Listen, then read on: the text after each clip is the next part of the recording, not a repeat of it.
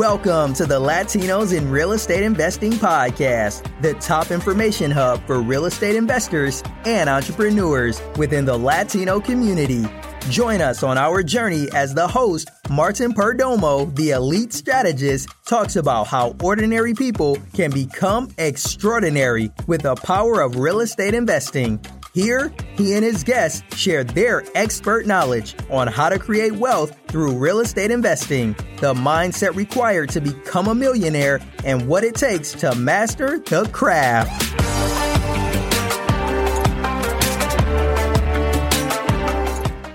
Hey guys, this is Martin Perdomo, the elite strategist, and you're listening to Latinos in Real Estate Investing Podcast. And today I have Byron Enriquez.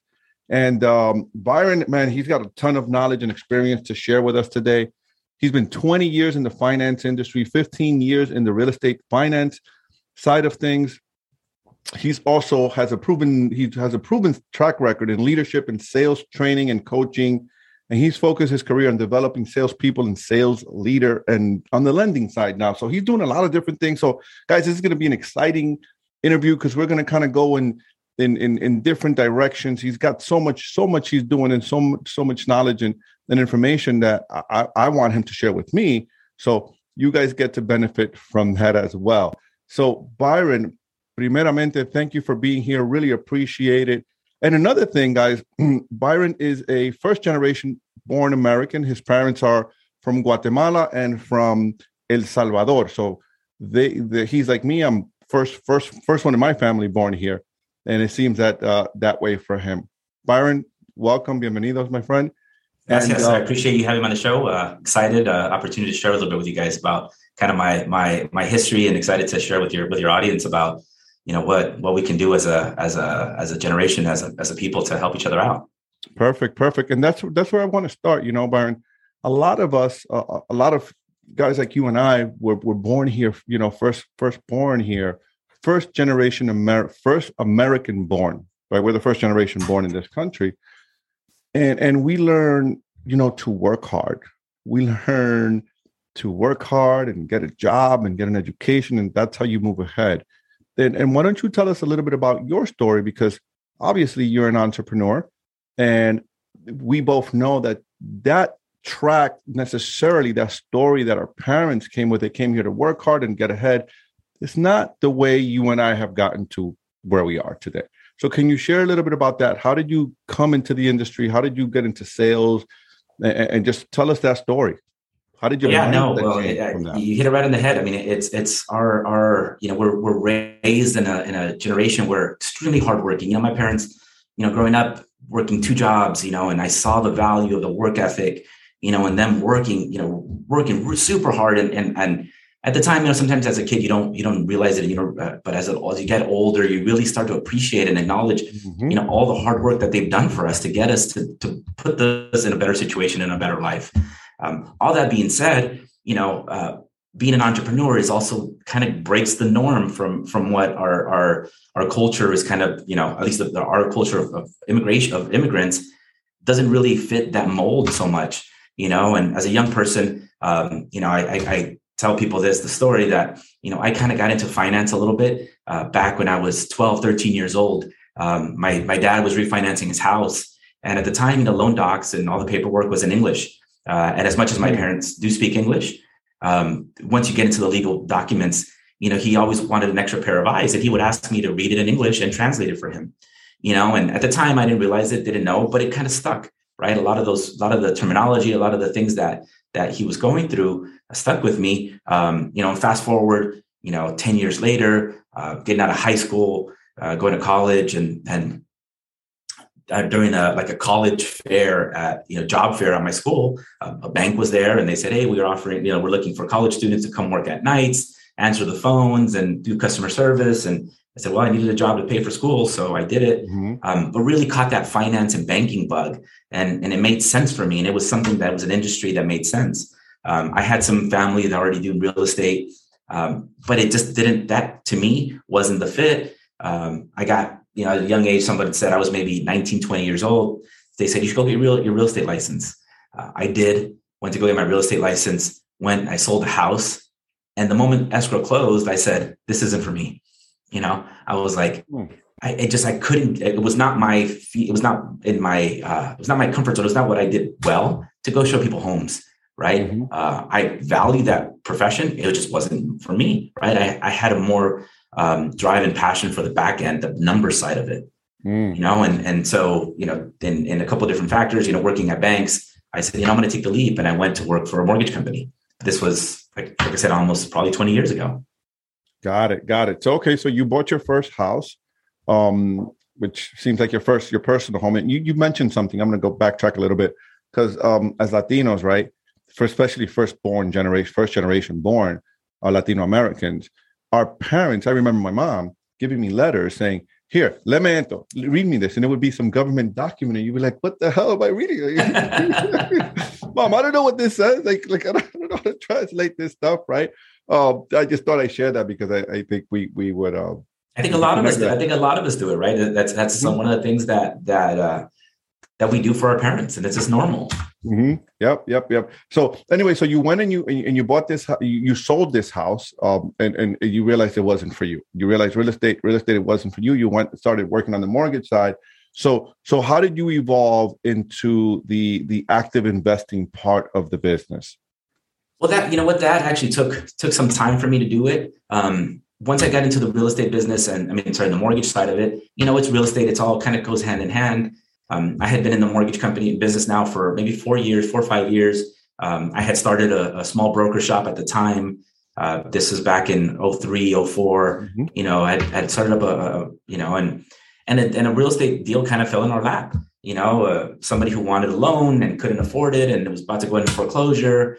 So I saw an opportunity, and a business partner of mine and I said, you know what, how about we offer to buy the property? It was going to go into foreclosure. So we bought the property. It was a property out in Vegas. And we bought it off the borrower, helped her out a little bit, instead of getting foreclosed on, rented it out, did some stuff. And I said, oh, you know what, this can be another side of our business. So we started actively looking for some properties, and we did here in the Los Angeles market. We did probably at the time, maybe 10 or 15 flips. This is some time ago, right? So we actively were in that market, all while managing a mortgage company. Got it. So you got your first deal through your mortgage company. I used to own a mortgage company around the same time too. It's kind of how I came into the business as well. Interesting. So you had this mortgage company. You went and you got this. You got this opportunity.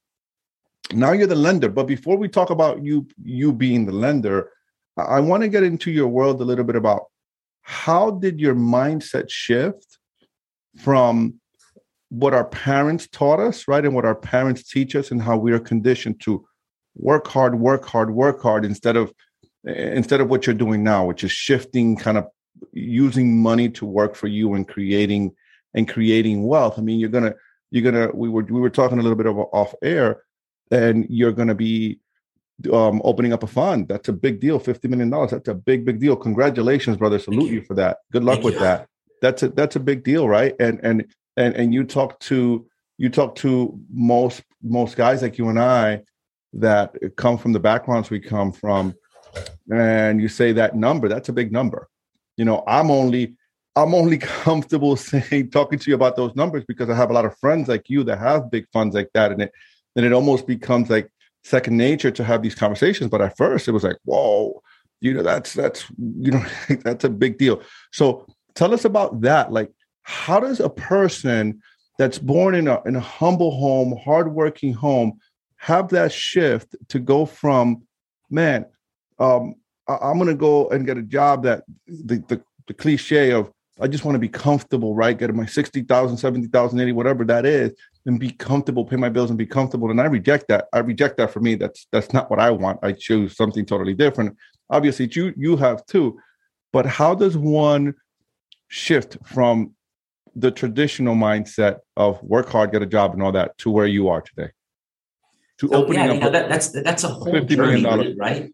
It's a big journey, and I go back and I did when going through school and college. I went and got a job at the bank, and I was doing very well, quote unquote, in the ICE society. I was a foreign exchange trader, trading securities, doing the whole thing, right? Doing the trading guy. But that being said, like I still saw some limitations in what I did and what I can earn. And it just didn't sit well with me.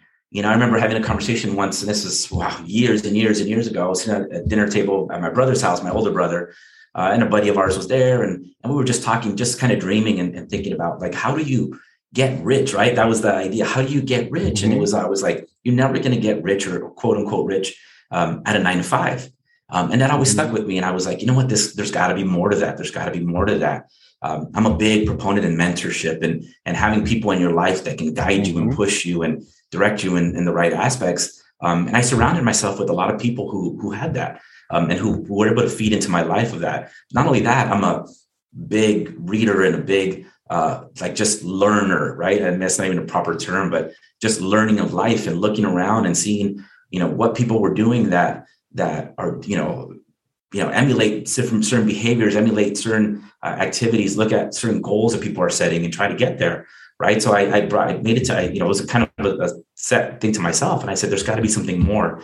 And when I jumped into the mortgage business, where it wasn't necessarily entrepreneur, right? Because I was working for a company, even though I was quote unquote self-employed through them and just the independent contractor. And I saw it and I saw that I had the ability to do so. That's where I also learned that I got my passion for the sales and the leadership and learning and wanting to be the best. Because when I went into this company, I got a job at a mortgage company and they gave me a spreadsheet and a phone and they said, go sell. That was it. That was the whole training. Go sell. Had never done a loan in my life, had never sold anything other than, upsold some French fries at my high school job, right? I had never sold anything. So I took it upon myself to read and to surround myself with people that were good salespeople, or I thought were good salespeople. And I just, and I developed a passion to be able to show that and share that with people down the road. And that propelled my growth and my career and going through different banking jobs and, and finally opening my own job, my own company, and growing that into what we needed it to be. Right. But like you said, I mean, to this day, parents and family members see me frustrated and they see me and they're like, oh, mijo, why don't you just go get a real job? Why don't you go get a real job?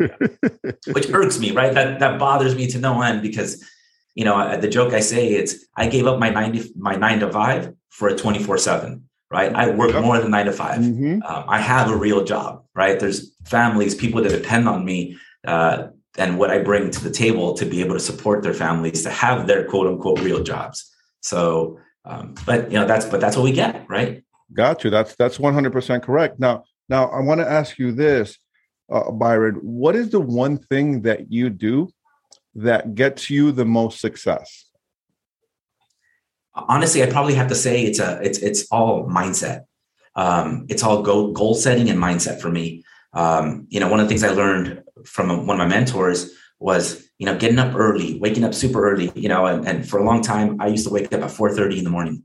Not because I had to, right? It wasn't because I had a job to get to at a certain time. I hadn't had to clock in at a certain time, but there was an article that I read about the Navy SEALs and waking up at 4:30 and, the 10% top executives in the country all have a early morning routine, and so it was something that I decided was I'm going to get up early. I'm going to, do myself and get myself prepared for my day. Right. I go to the gym, have my breakfast, read up on certain things that I want to read, do my self-motivate, some, motivational things that I need to do my goal setting for the day, do my to-do list so that when I attack the day, 7, 8, 9 o'clock in the morning, whatever time it is, and the most of the world starts waking up and getting to work, I already have a head start, right? I already have my day mapped out, planned out, what I need to do, what I need to accomplish. And yes, in the last few years, as I've gotten a little bit older, I have deviated and I don't get up at 4:30 anymore. But I did for 15 years, right? And I did it because it was something that was the mindset that I was trying to create, the routines and the positive mentality I was trying to put in my life. So tell us about that. Someone's listening here and they're like, man, how do I get how can I model that? How can I model success? How can I model a winner's mindset?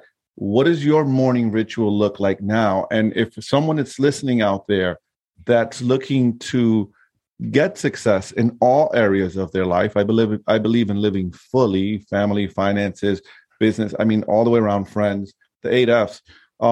where would you tell them to start? What does that look like? That's a great question, because actually when I coach people and I mentor people, and I do so, my first question to them is that it's identifying success and writing it down, that what does success mean to them? And that's my first question to anybody that I sit down with and I mentor.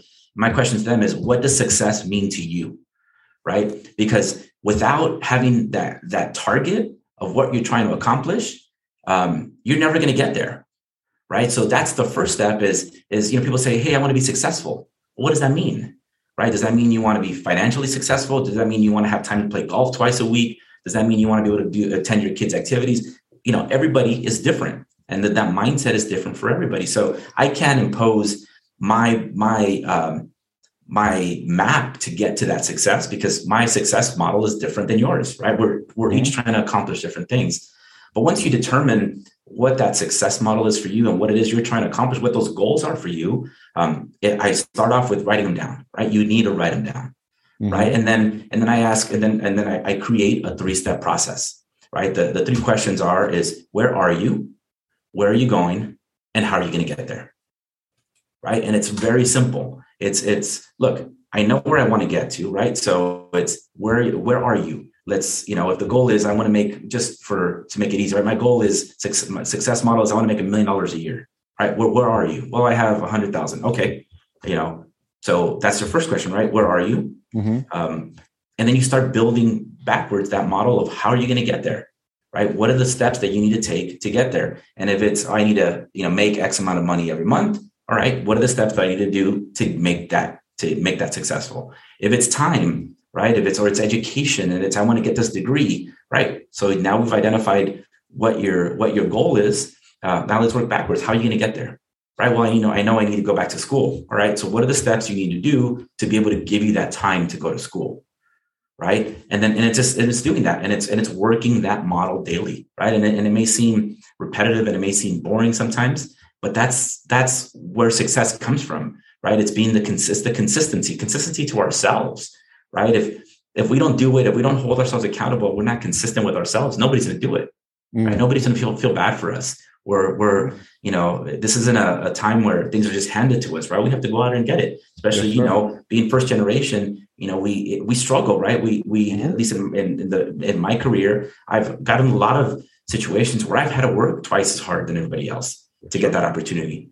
I started very young in my career, and I have the Hispanic last name, Enriquez, right? So, we can argue, people can say, yes, yes or no, that makes a difference. I felt it.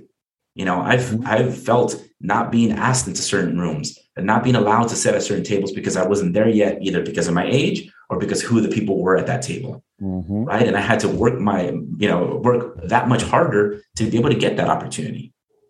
And today you give it to others, right? Because that's And that's always been my goal, right? I think it's paying it forward, opening up the door, one of the things, and you brought up a little bit about this fund that I'm starting, right? We just got SEC approval to go out and do our first initial raise of $50 million, right? And that's huge, right? When the partners that I have, we started talking about these numbers, I was like, wow, that's enormous, right? From where I was 15, 20 years ago to the opportunities that we have now to be able to do some of that stuff, and I get taken aback every day, and I have to get grounded. And I'm like, look, I'm still the same guy. I'm this humble kid. My dad's a truck driver. My mom was a seamstress, and they instilled this hard work and making an example for the younger siblings, our cousins, our other family that looks up to us, right? And getting those opportunities. So one of the biggest parts of me building this fund was opening up the door for people to invest that aren't these country club rich millionaires who just need somewhere to park money, right? We're looking for an opportunity for people to invest in real estate. With our fund, we're going to be able to deploy some in lending and lend some of it out, because that's an essential factor for me, is to be able to go out and to invest and lend it out to home flippers, to developers, people who need access to cash that can't get through this typical bank, and be able to deploy some of those assets out there.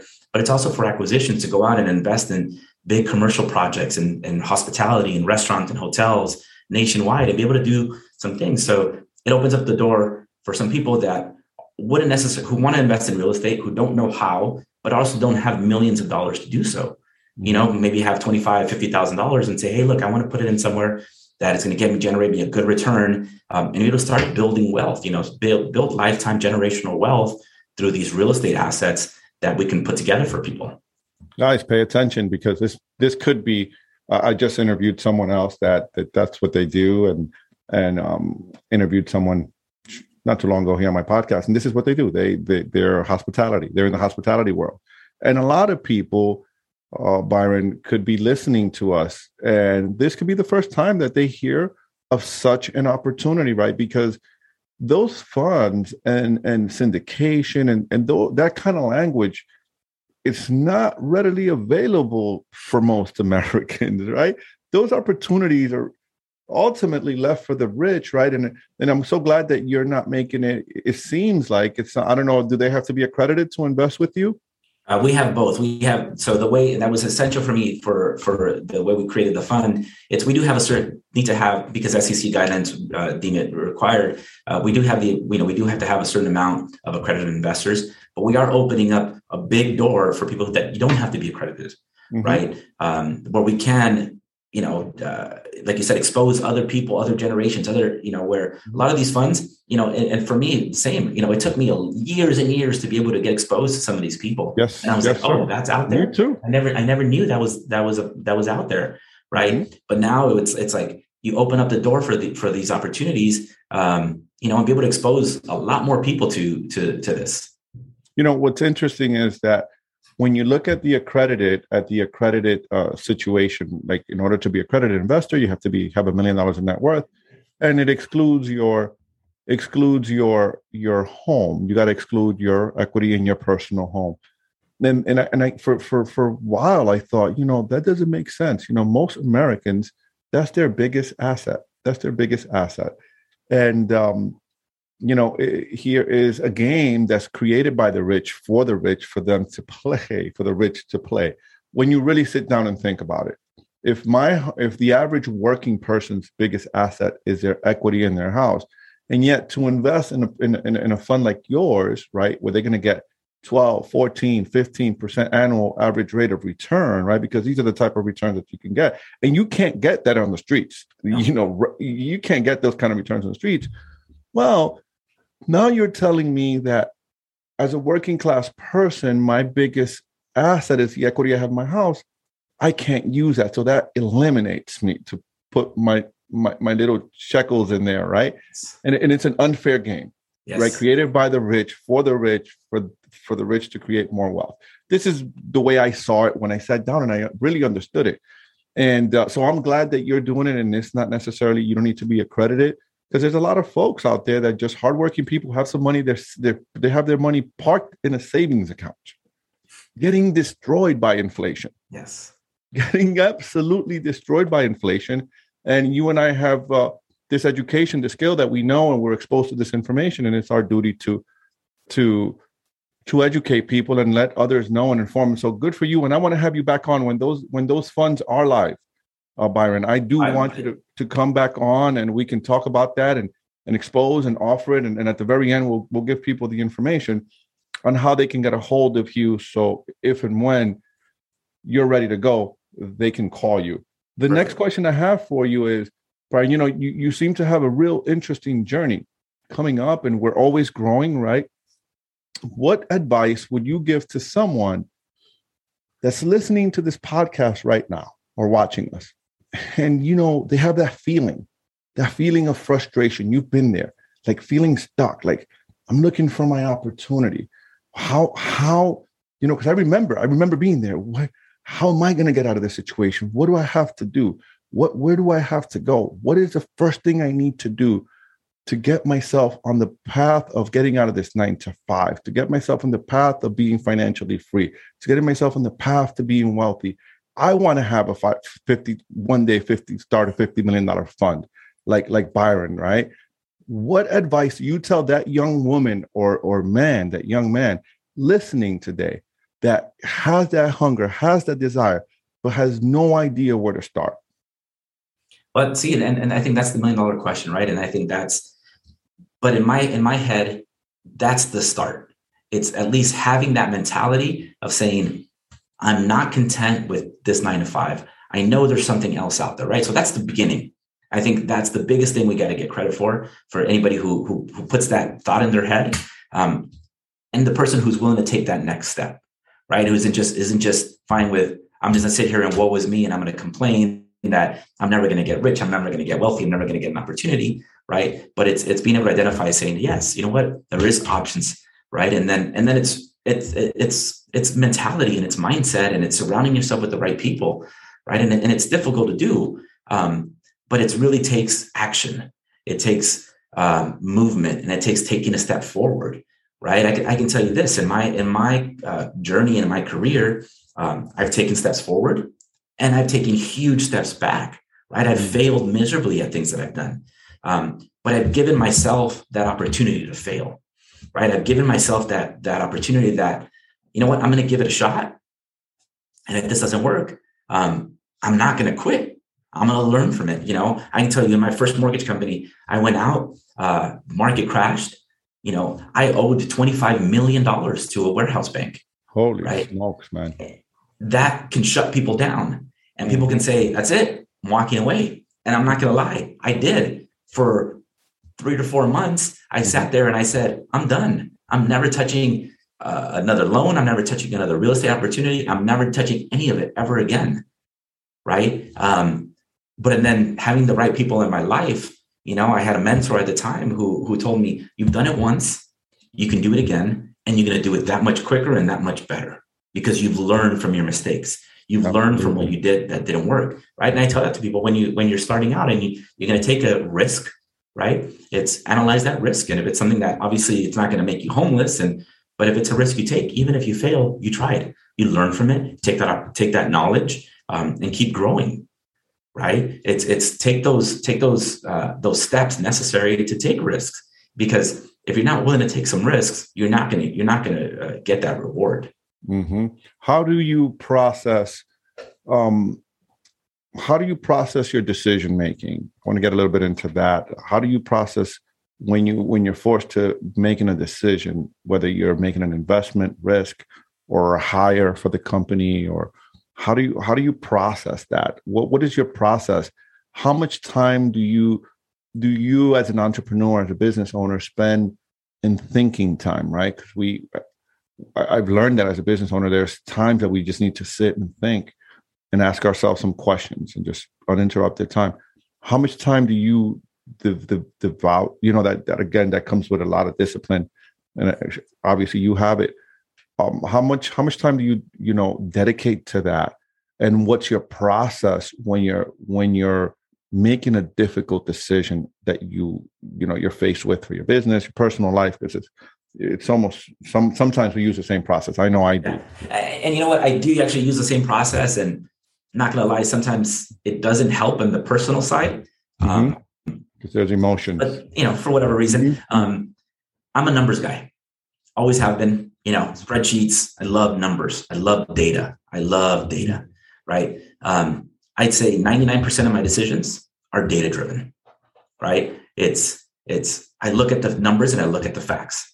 Like I said, sometimes it's too black and white on the personal side because sometimes there has to be some overlap, right? And I've learned, and that's part of my journey, to learn that to not be so black and white about certain things and letting some things kind of overlap and let things marinate.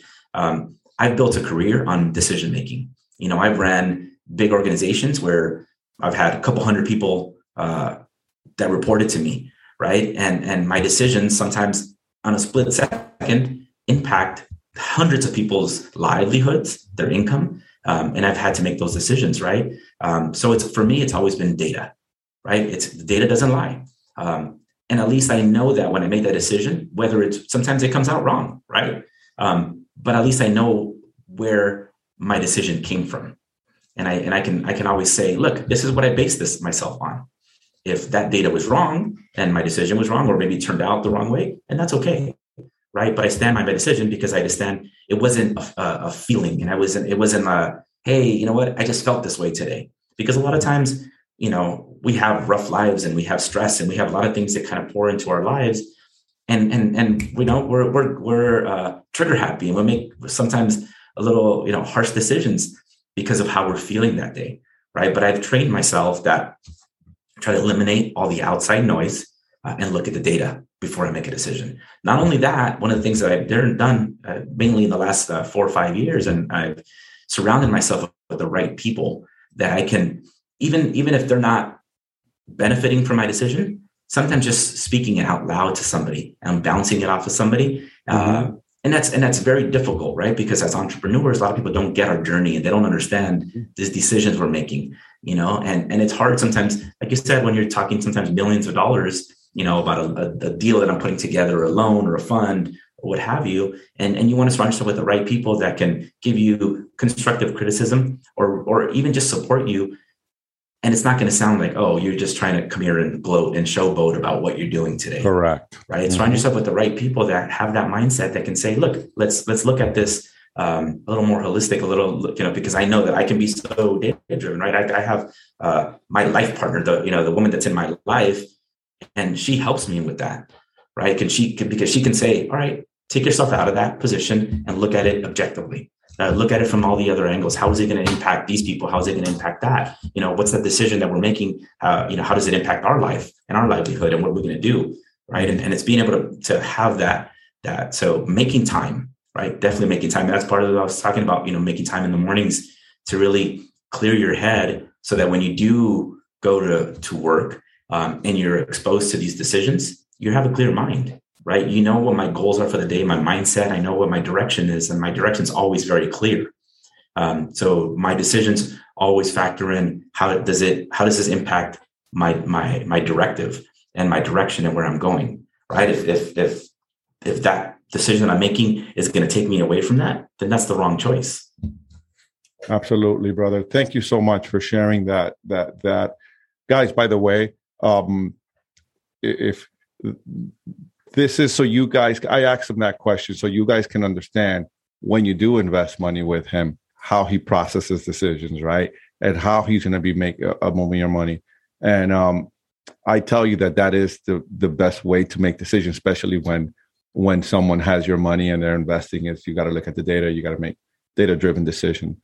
So that is a great way to make decisions, and the way he makes decisions. I mean, it's, I'm no judger or anything like that. I'm not here to judge, but it's, I can tell you, being around a lot of successful money managers, that's how they make decisions. And as entrepreneurs, that's how we have to make decisions, because we got to look at the data, and we, us too, we have investors' money in our hand, and that's what we do. We look at the data, and what does the data show us? Yep. Can we take that risk? Yep. Let's go. Vamos. That makes sense. Why? Because the data tells us.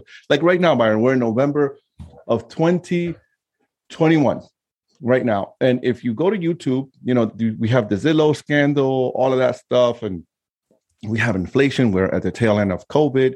And a lot of there's always going to be something happening in the world. Always. I mean, there's always going to be something happening in the world. And you have a lot of people on social media and YouTube, at least what I see, they're fear-mongering. Oh, the market is about to explode. The market is about to implode. The market is about to implode. And if you only listen to those guys and you don't do your own research and you don't fact check your own data in your own market, because real estate, as you know, is very regional. It's very by location. If you don't fact check your own stuff in your own market, you're going to let them dictate how you run your business and the decisions you make in your life. When I look at the data, for instance, in the markets I'm in, there is no indication of that. The inventory is extremely low.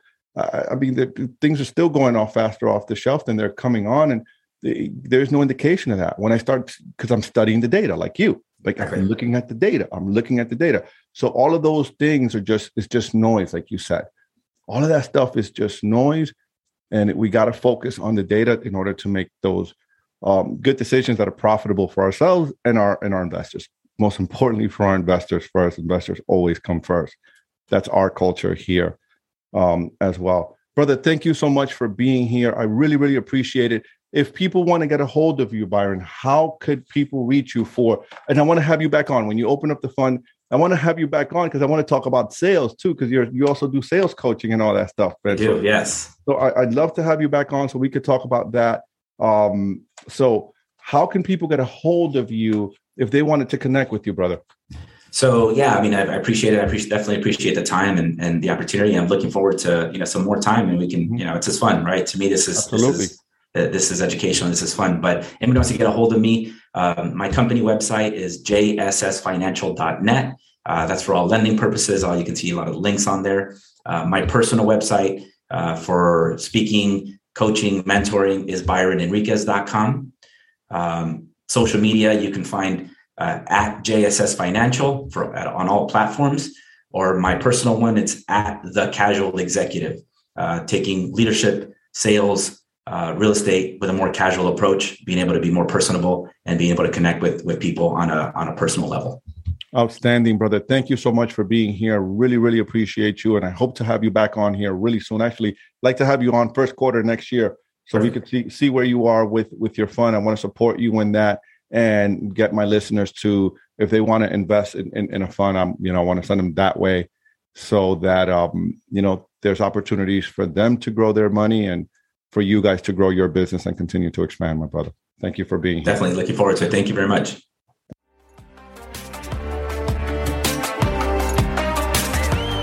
Thank you for listening to the Latinos in Real Estate Investing podcast, the top information hub for real estate investors and entrepreneurs within the Latino community. If you'd like to invest passively in real estate with our group, please email Martin@PremierRidgeCapital.com.